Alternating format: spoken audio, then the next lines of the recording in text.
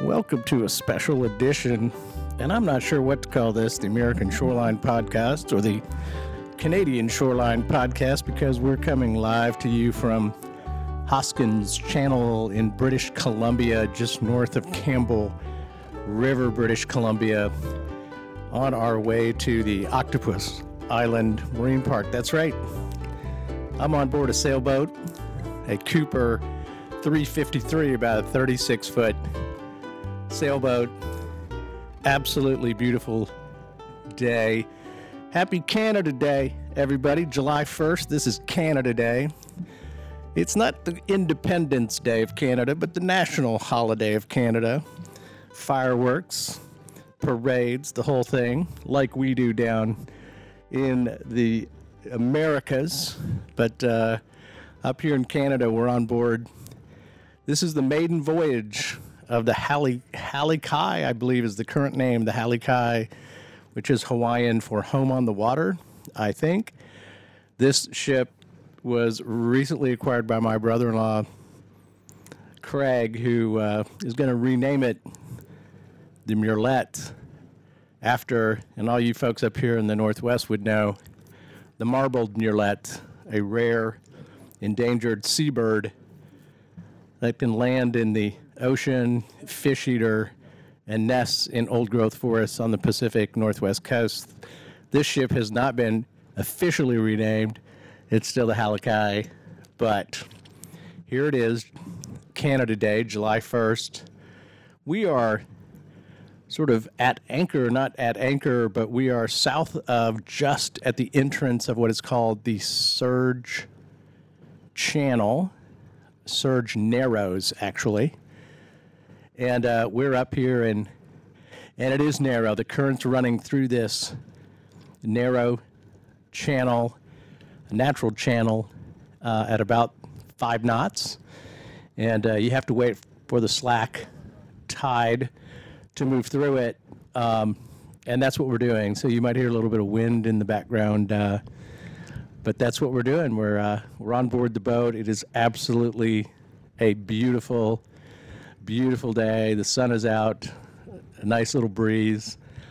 We are not, however, under sail. We are under motor power.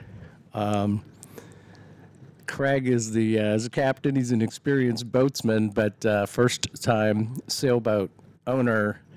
And we have cruised up from Campbell River up here to the entrance of the Surge Narrows. We're going to cross through this Narrows, transit across. There's about a 20-minute slack tide through this very narrow, spectacular waterway, and get to what is called Octopus Island and the Octopus Island Marine Park, where I think we're going to anchor for the night. So let me describe the scene. It's like sailing in the mountains. We're surrounded by heavily forested hills, some mountains. There's snow-capped mountains further into the distance. Volcanic peak off to the right, kind of north, as we make the turn sort of slightly westward through this Narrows. This is really a very narrow valley between two islands that we are about to pass through. There's nothing artificial about it. The water depth here is about 400 feet. It is a rocky shoreline. There are a few houses in this bay system. I think we came up what is called Hoskins Channel, Hoskyns, Hoskins Channel. And much of the geographic features in this part of British Columbia are named after British naval officers from the mid-1800s. Hoskins was a naval surveyor, I believe. Not 100% sure about his origin. I read about it, but cannot remember. But spectacular, slightly cloudy, sunny though, warm, wearing shirts and a T-shirt, no rain gear, no sweaters. It's July 1st. The water is not glass quite. There's a slight breeze, some ripples across the water surface, but, the boat is moving as smoothly and gently as a baby's butt. It is just lovely. On the trip up to the Surge Narrows, we encountered probably 4 groups of humpback whales, 2 or 3 in a group. We did not get close, as you don't, but saw the spouts. One of the pairs surfaced about 10 to 20 yards off of the starboard bow. So it was right next to the boat, pretty much, right there. And you could hear the big exhale. Fantastic. There is one other boat in the Narrows as we work our way into the entrance. We're not quite in it. There's another sailboat ahead of us, also under motor power. You really can't do this passage under sail with the strength of the currents. It would, back in the day they did, of course, and certainly there are sailors who can do it today. We are not in that group. So we've decided to motor, and which is what we've been doing all day just to get a feel for this boat. We haven't raised the mainsail or unsheathed the jib, but we will.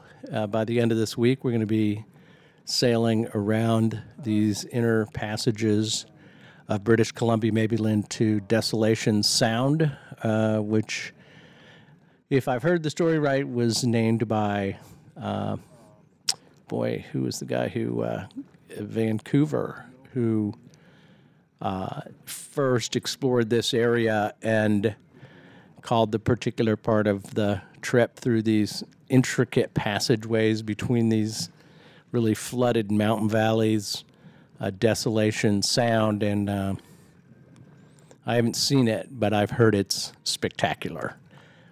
So it all kind of depends on what you're looking for. But anyway, happy Canada Day, everybody. This is Peter Ravella, the host of the American Shoreline Podcast. But for the next week, I'm going to be putting shows together. I don't know when we're going to get them down to Tyler to put on the network. But this is day 1 and show number 1. And I think I'm going to call it this series, the Canadian Shoreline Podcast, live. Well, it's not going to be live when you hear it, but I'm recording it live from the deck of the Murlette, a Cooper 353. This is a 1983 boat. I got to say, it's in spectacular condition. Beautiful boat. And I'm on board with my brother-in-law, Craig, and my brother, Neil. And hopefully, during the week, we'll have a chance to talk to them and get their impressions of this magnificent part of the North American shoreline. It is absolutely stunning. So, to all the Canadians out there, happy Canada Day, and to Americans down in the lower 48, as they say from up here, happy Independence Day week, and enjoy the day off this week. Signing off from the Murlette at the entrance of the Surge Narrows, this is Peter Ravella on the Canadian Shoreline Podcast. Hello, everybody. This is Peter Ravella, and welcome to a special edition of the American Shoreline Podcast. I am at the Blind Channel Resort in British Columbia. I guess we're on the Inner Passage, are we not? Passage, that's right. And I am sitting with the proprietor of this absolutely fantastic place, Elliot Richter. Elliot Richter, who's, as I understand Elliot, and we just met. So, Elliot, I heard that your family has had this resort for some time now. Can you tell us a little bit about yourself and the history of this fantastic resort that we're at? Well, I grew up here. My grandparents originally bought this place in 1970. They were cruising in a boat that my grandfather had built, exploring the coastline with their family, and and they found Blind Channel for sale. There was a small store here. It was just a little outpost. They had a little bit of a dock, small government dock, and they saw potential. So my grandparents made the decision to move up here, and my dad shortly afterwards came to join them to help out, and he never went back. And so here we are, 49 years later. Wow. Yep. And so now we have my kids here, so we've had 4 generations of my family living here. Wow. Well, I'm going to brag about it. For the people down, this is the second show on our tour of British Columbia, and it's the Inside Passage. Is that the proper phrasing? Yep. It's just stunning up here. And this place that your family has we just had an extraordinarily good meal. I had the halibut, my brother had the New York strip, Craig had the braised chicken, we had the mussels, and I had the chowder. I mean, and I have a brandy, and the setting is like nothing in Texas for all you folks down there in Texas. It is absolutely beautiful. And such a fabulous place, and this beautiful dock. I saw Elliot. I saw your kids that ride their bikes around. I'm like, man, what a cool place to grow up. Well, they love it. Yeah. Did you grow up here? I did, yeah. So they're having kind of a similar experience to what I had as a kid, and I was living in Vancouver for a while, and when we were getting to the age where we were starting to think about having kids, we made the decision to move back up here because I kind of wanted my kids to have the same opportunity that I did coming up, and I think it was a great decision. They love it here, and they're talking about how they're gonna their succession plan. How are they gonna get involved when they get older? So yeah, it's a lot of fun. When we're in a pretty remote part, can you set the scene for our listeners? What is the channel that we're on, and why is this location such a great location for the Blind Channel Resort? We're on West Thurlow Island, which is kind of wedged in between Vancouver Island and the mainland. So, and it's sheltered from strong winds, which come up in Johnson Strait quite frequently. So, as people are headed north, it's a great place to stop, shelter from the wind if need be, get up on shore and experience, just enjoy a nice dinner where they can relax and don't have to worry about. Right. That's what we're doing. Yeah. We got off the boat. You have fuel, about a 30-slip marina, I'm guessing, something in that neighborhood. Just absolutely beautiful. And the restaurant is kind of up on the bluff above the marina with this incredibly gorgeous view, and a 5-star. I mean, it's a fantastic restaurant. It is absolutely. You just don't think out in the middle of nowhere that you're going to pull into a place where you're going to have just this beautiful food. Well, we were always try to exceed people's expectations. Well, you certainly exceeded mine. So. I understand you'd lived in Vancouver, in the city of Vancouver, British Columbia, not Vancouver, Washington, for British you Columbia. folks down there. No, I've never lived in the United States. Campbell River, British Columbia, Vancouver. And what is it like to make the decision to move from an international city of Vancouver, which is one of the most vibrant cities, I think, in North America? Really, it's fantastic. And to come to this, I wouldn't say remote, because there's a lot of people up here. I mean, they pass by. But what was that like for you to make the decision to invest your time and energy into being in? It was a very comfortable transition for me because I grew up here. It may have been more difficult for my wife, who grew up just outside of Vancouver.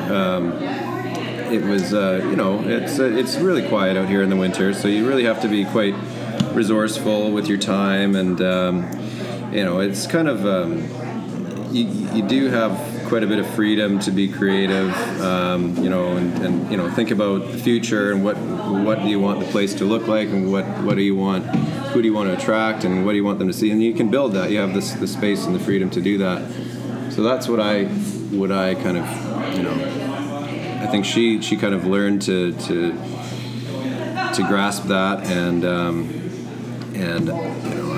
like I say, I'm actually more comfortable here than I am in the city, because it's what I grew up with, and for me it's just coming home. It's it is a transition, from traffic, and from here we have our boats come and go with the tides. That's when you're going to have rush hours. A few boats come around the corner when the tide changes. Right. So very, very different pace, but. The guy who we're on a boat here that we just picked up in Campbell River yesterday. So this is the maiden voyage. The captain of that boat, Craig Burrell, is similar. This is where he wants to be. He lives down in Olympia in the hustle and the bustle and has a real job. But his heart and soul are on the inner patches from here up to Petersburg, Alaska, and further. And it is special. It is the remoteness of it, but it's It's something. It's like sailing or boating through these incredible mountain valleys. It's sort of what it feels like, and it's just so spectacular. Blind Channel has an advantage of being remote, but also fairly accessible. We have a fairly major center of close to 40,000 people, relatively close by. We take a short boat ride to Vancouver Island, and then we can drive for about 45 minutes to, a center where we can do whatever shopping we need to. My son's in soccer this year. My daughter was in ballet, so we can get into some extracurricular. We're not that far away that we just can't access things. So you go to play when your son has a soccer game. Is it down in Campbell River or Nanaimo? Yeah. Campbell River, yeah. You get down to Campbell River for the afternoon and do the soccer dad thing. I was a soccer dad too. Yeah, that's incredible. So, that's the best of both worlds. Yeah, for sure it is. And living in Vancouver, I remember the people that commuted, that far every day. They'd be in traffic for an hour and a half, trying to get to work and back. Yeah, so, that'll drive you crazy and give you a heart attack. The commute here is I prefer it. Anyway. Well, your grandparents came in 1970. Yes. So that's 30 years plus the additional, we're 19, so that's almost 50 years, 49 years. Yeah. When you listen to them talk about how it used to be, is there anything that stands out? Is the environment similar? Has it changed much in the time that your family has had the Blind Channel resort? Yeah, well, it's very different from what it was. I remember my grandparents would tell stories about feeding the locals when they'd come in by rowboat for their mail, once every couple of weeks. And they would take most of the day to get here, and they'd have to come on the tide. So, of course, once they're here, they have to wait till the next day to go home. So they'd invite them up for dinner, and it would be a different batch of people every day coming up for... Because there's a post office here, right? Did I notice that? Yeah, so you guys the mail gets flown in by float plane. So yeah, back then, there were people in float houses in all the little bays, and if the people were more inclined to live closer to where they worked in those days. So the logging camps would be populated with families. Some of them even had their own schools. There were fishermen. Tugboat operators, small sawmill operators. So there were a lot more like small business. Wow. Just out remotely on the coast where, and that's kind of there's been a trend toward, of course, centralization into larger centers since the 1930s. Really, it started because there used to be little towns scattered all over the coast, and they were all connected by the Union steamship lines. It was easier for them to get around back then by boat than it was by car. The roads weren't what they are now. So gradually, and I've seen it in my own lifetime. There used to be some, several families in the area. So when we had, a birthday party, or there were enough kids to get together to have a little gathering, and now it's, there are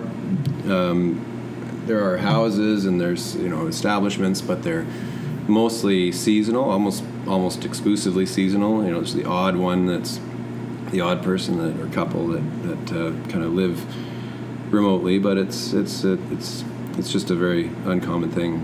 Transportation's a lot better than it used to be, a lot safer, a lot faster. So people can work here and still live in Campbell River or live in Nanaimo, somewhere else. They don't have to live where they work. They just do their shift, and then. I did notice in coming up. We came up from Campbell River and up the Johnson channel or straight. When I did see houses along the shoreline, they were sometimes quite elaborate. And it's not densely developed at all up here, but you can tell if you have a place up here, you probably have money to have a place up here. Yeah. There's not a lot of, working class folks who are making a living in either fishing or timber or logging or any of that. No, it doesn't seem. They all commute in and out. That's right. We did notice in coming up a lot of aquaculture farms up and down the channel. Is that new? When did that start to happen? Oh, it probably started in the 1980s. Really? Yeah, and they were little mom and pop operations back then, and they, over the years have become kind of all swallowed up, I guess, by larger and larger outfits. So there's, they're global operations now. It's really it's a big business. But how do the we've covered a lot of this story up in Bristol Bay and other parts of Alaska where the shift toward aquaculture is a significant issue down in the States too, on the Oregon coast, because of the interplay with the natural salmon runs. And I assume that these are aquaculture operations are primarily salmon. Is that true? Or are they mostly salmon? They raise salmon. And how that works with the natural stock. How are the commercial fishing? I mean, is there a way to summarize what the perspective is of the folks who rely on wild stock? It's a fairly polarized debate. When I hear people on both sides of the issue, and actually that's one thing I really like about my unique perspective here, being in the tourism business. And also, we do provide transportation to industry on the coast. We've been doing that for about 10 years, and being in, so that kind of allows us to get to know people who are working in logging and in aquaculture, and see what goes on a little bit behind the scenes. So it's a big conversation, and I think that people kind of choose which side they want to be on, and they only seem to listen to the rhetoric mostly from whatever camp they're in. Yeah. I think it's really much more of it's a bigger issue. It's a lot more complex. I mean, there's the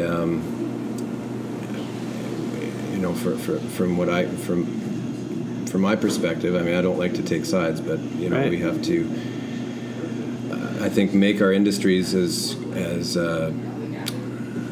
clean as they can be, as responsible as they can be, and we need to hold them to account. Right. But we also need to work with them. Right. Because they support our economy. It's a form of well, 7.5 billion people on the planet. It's going to double in 20. Yeah. The reliance on protein, especially fisheries, is going to be increasingly under demand. If we can figure out how to responsibly raise fish in captivity, it's important to feed the world. Yeah. And I think all of the countries, are struggling with what exactly is the best practice for this in the shrimp farms, say in Malaysia, right, where they're cutting down the mangroves, and there's a lot of devastation, but they're also 90% of the seafood consumed in the United States is imported. This is, and a lot of it is in aquaculture now, especially from around the world, because we like this stuff. Yes. I mean, the meal I just had was fantastic, and as much as I like schnitzel, and I do, I'm like, when I'm this close to the water, it's all seafood for me. This is as good as you can get. That's so right. I just love the menu you had at the restaurant here is spectacular. And I think the point that you're making about the complexity of the issue is partly what we try to explore in the conversations we have with people. It is easy to pick one side or the other and just be there. Yeah. But the fact of the matter is there's a reason these investments are being made. There are there are families that are relying on that for their income, and there are buyers for that product. So it's hard to be black and white about this stuff. Yeah, we've always, like I say, we started providing marine transportation for, we've been doing it for about 10 years, and before that, it was really quite a struggle for my family to afford to live here. I mean, the tourist season is just so short. Right. What is it here? Well, what do you all consider the tourist season? The boating season starts in April. Really mid-May it starts to pick up, and then it still kind of comes in spurts until after the long weekend in July. You got about 2 months of where you're really busy enough to. Wow. That's where you make the money for the year, right? So is that right? It's 8 to 10 weeks, 10 maybe 12 weeks, right? Wow, that's very intensive. So every day that you're busy or not busy, that can make or break your season. Absolutely. So this has really helped to diversify, and kind of allow us to. It just gives us a bit more comfort and peace of mind and flexibility. The restaurant? The transportation. Oh yeah, I see. It's serving the aquaculture industry in the area. Yeah, and the forestry. They need they need a good place to eat. I mean, you can't. Well, it's transportation. We're bringing people in and out of camps. Are you? Every day. So you have boat. We have 4 water taxis that we're running. They're always busy. Oh, really? Yeah. Wow. There's a huge demand for it, and because there aren't very many people out here that can provide a service like that. Wow. And it's actually sort of eclipsed all our other business. Really fantastic components. So, great. What is it like here in December? It's. Well, it depends dark. on your perspective. It is quite dark. Yeah, I mean, physically, it can be very beautiful. It's especially you get a snowy day and then it's snow and then the sun comes out and the snow line right on the water and all hanging in the trees and. But it's a wet climate. It's the rain coast. It can be dark and windy and you get some pretty good storms. But of course, December you've got your Christmas lights up, and that helps. When you go on vacation, where do you go? When your wife says, "Let's go," we got to go on vacation, because a lot of people go on vacation to come here. That's what I'm doing. I come here, and here you are in what would be considered paradise for many people who come here. When you guys are ready to get away and change the scene, where do you like to go? Well, we still have friends and family in Vancouver, so we go to the city. Right, go to the city. Seattle as well, which is usually those are work trips because we go down doing the boat show, and then we go out and see people that we know down there, and that's fun. And otherwise, we have some family in California, and so we've made a few trips down there. And my wife actually is my current wife is Polish, so. We've been to see her family, and we don't have a set routine of places. Man, so your grandparents founded it, started it, bought it up, and spectacularly improved it over the years. Mm-hmm. Your parents, I assume, ran it as well. Do you have brothers and sisters as well, or what's it look like? I have a brother. He's in Vancouver. He moved down there right out of high school, and he's come back for visits, and he might have put in another summer or two, but he's really settled in the city. And so it's you and your wife, and then your children are sort of the next generation of operators of Blind Channel Resort. It's a spectacular place. Are you optimistic about the future? I am. Yeah, our business is growing. It's we keep as long as people keep coming in here and keep like yourself find us and appreciate what we're doing. I think it makes it makes it worth it for us. I mean, we love being here, but also sharing it with people every year. It's we put a lot of work into it, and it's nice that people get to see that and appreciate it. And it's a unique thing, and I really value that. I think.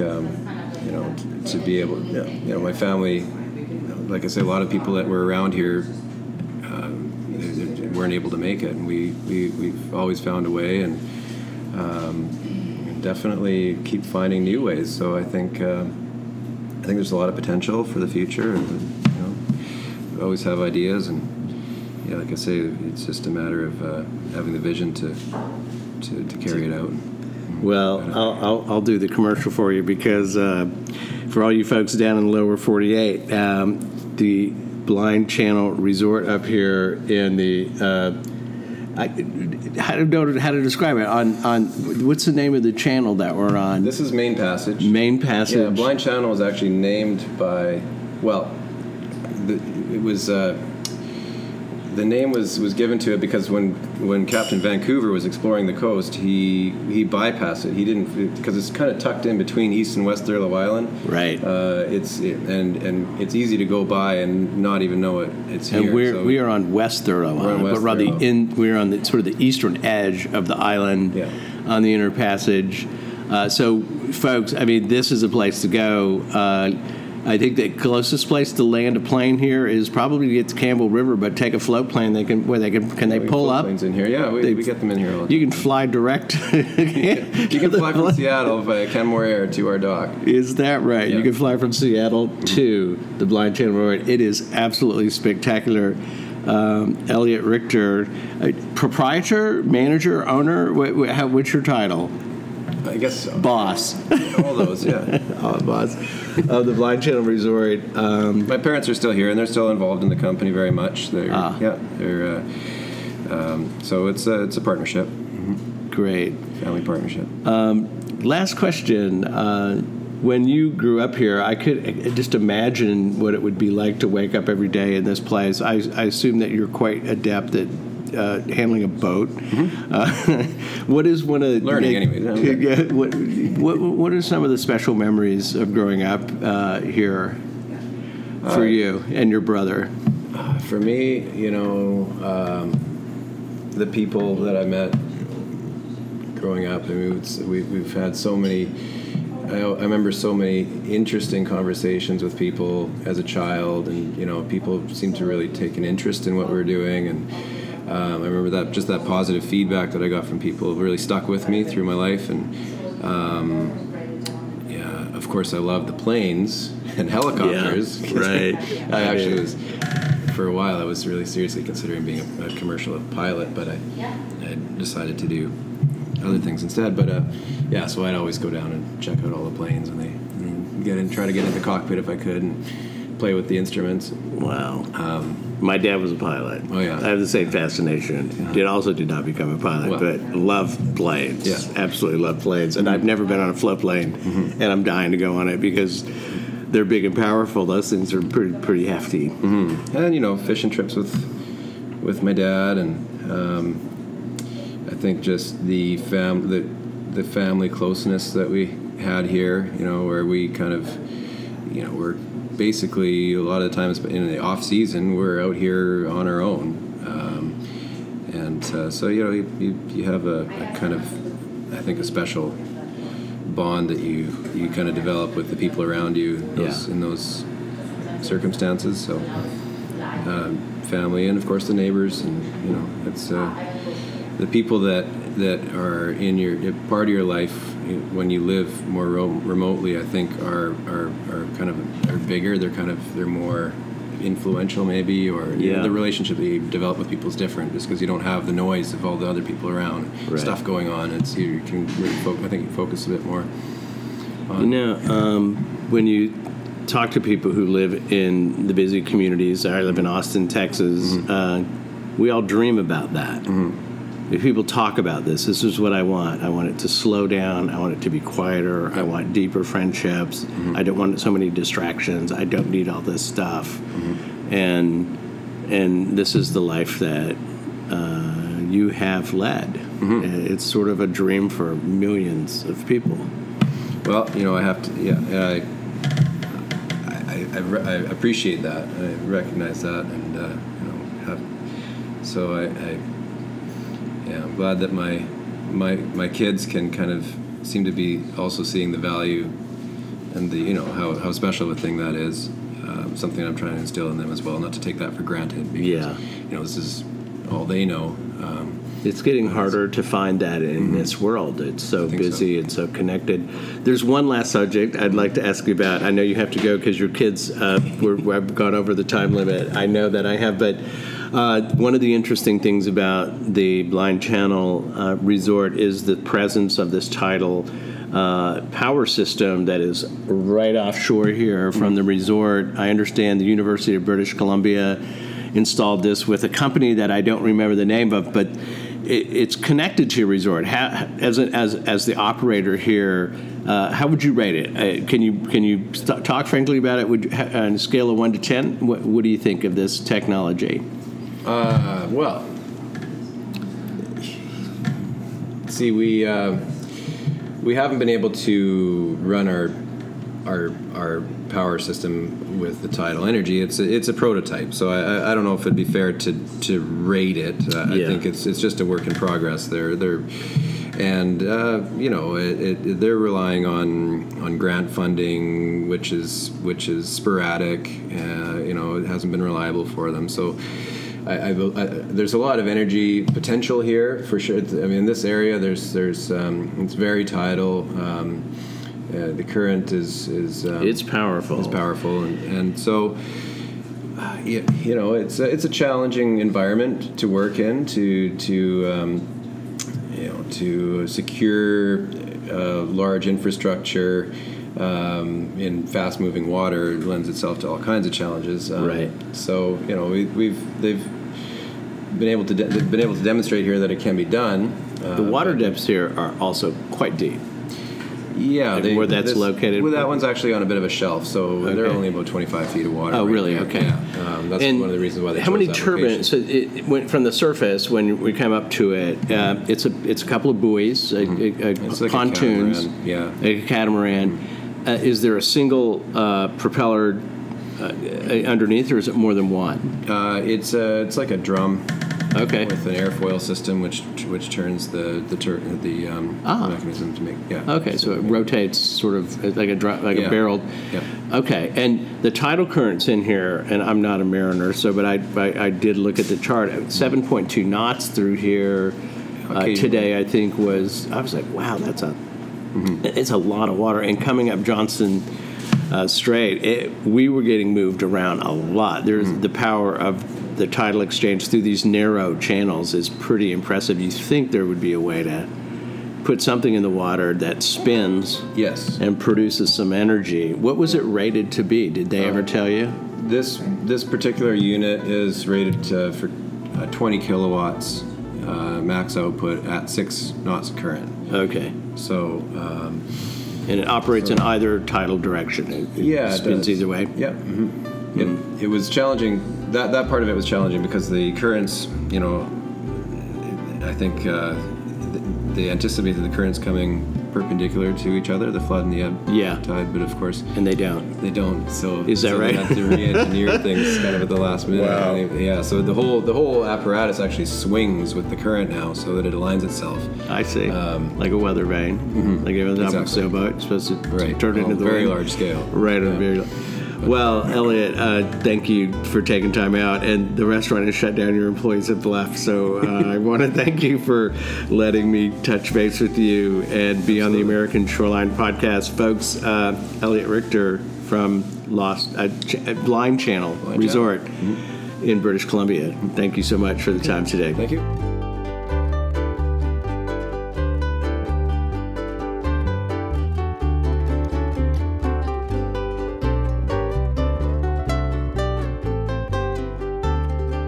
Wind's gonna blow, so I'm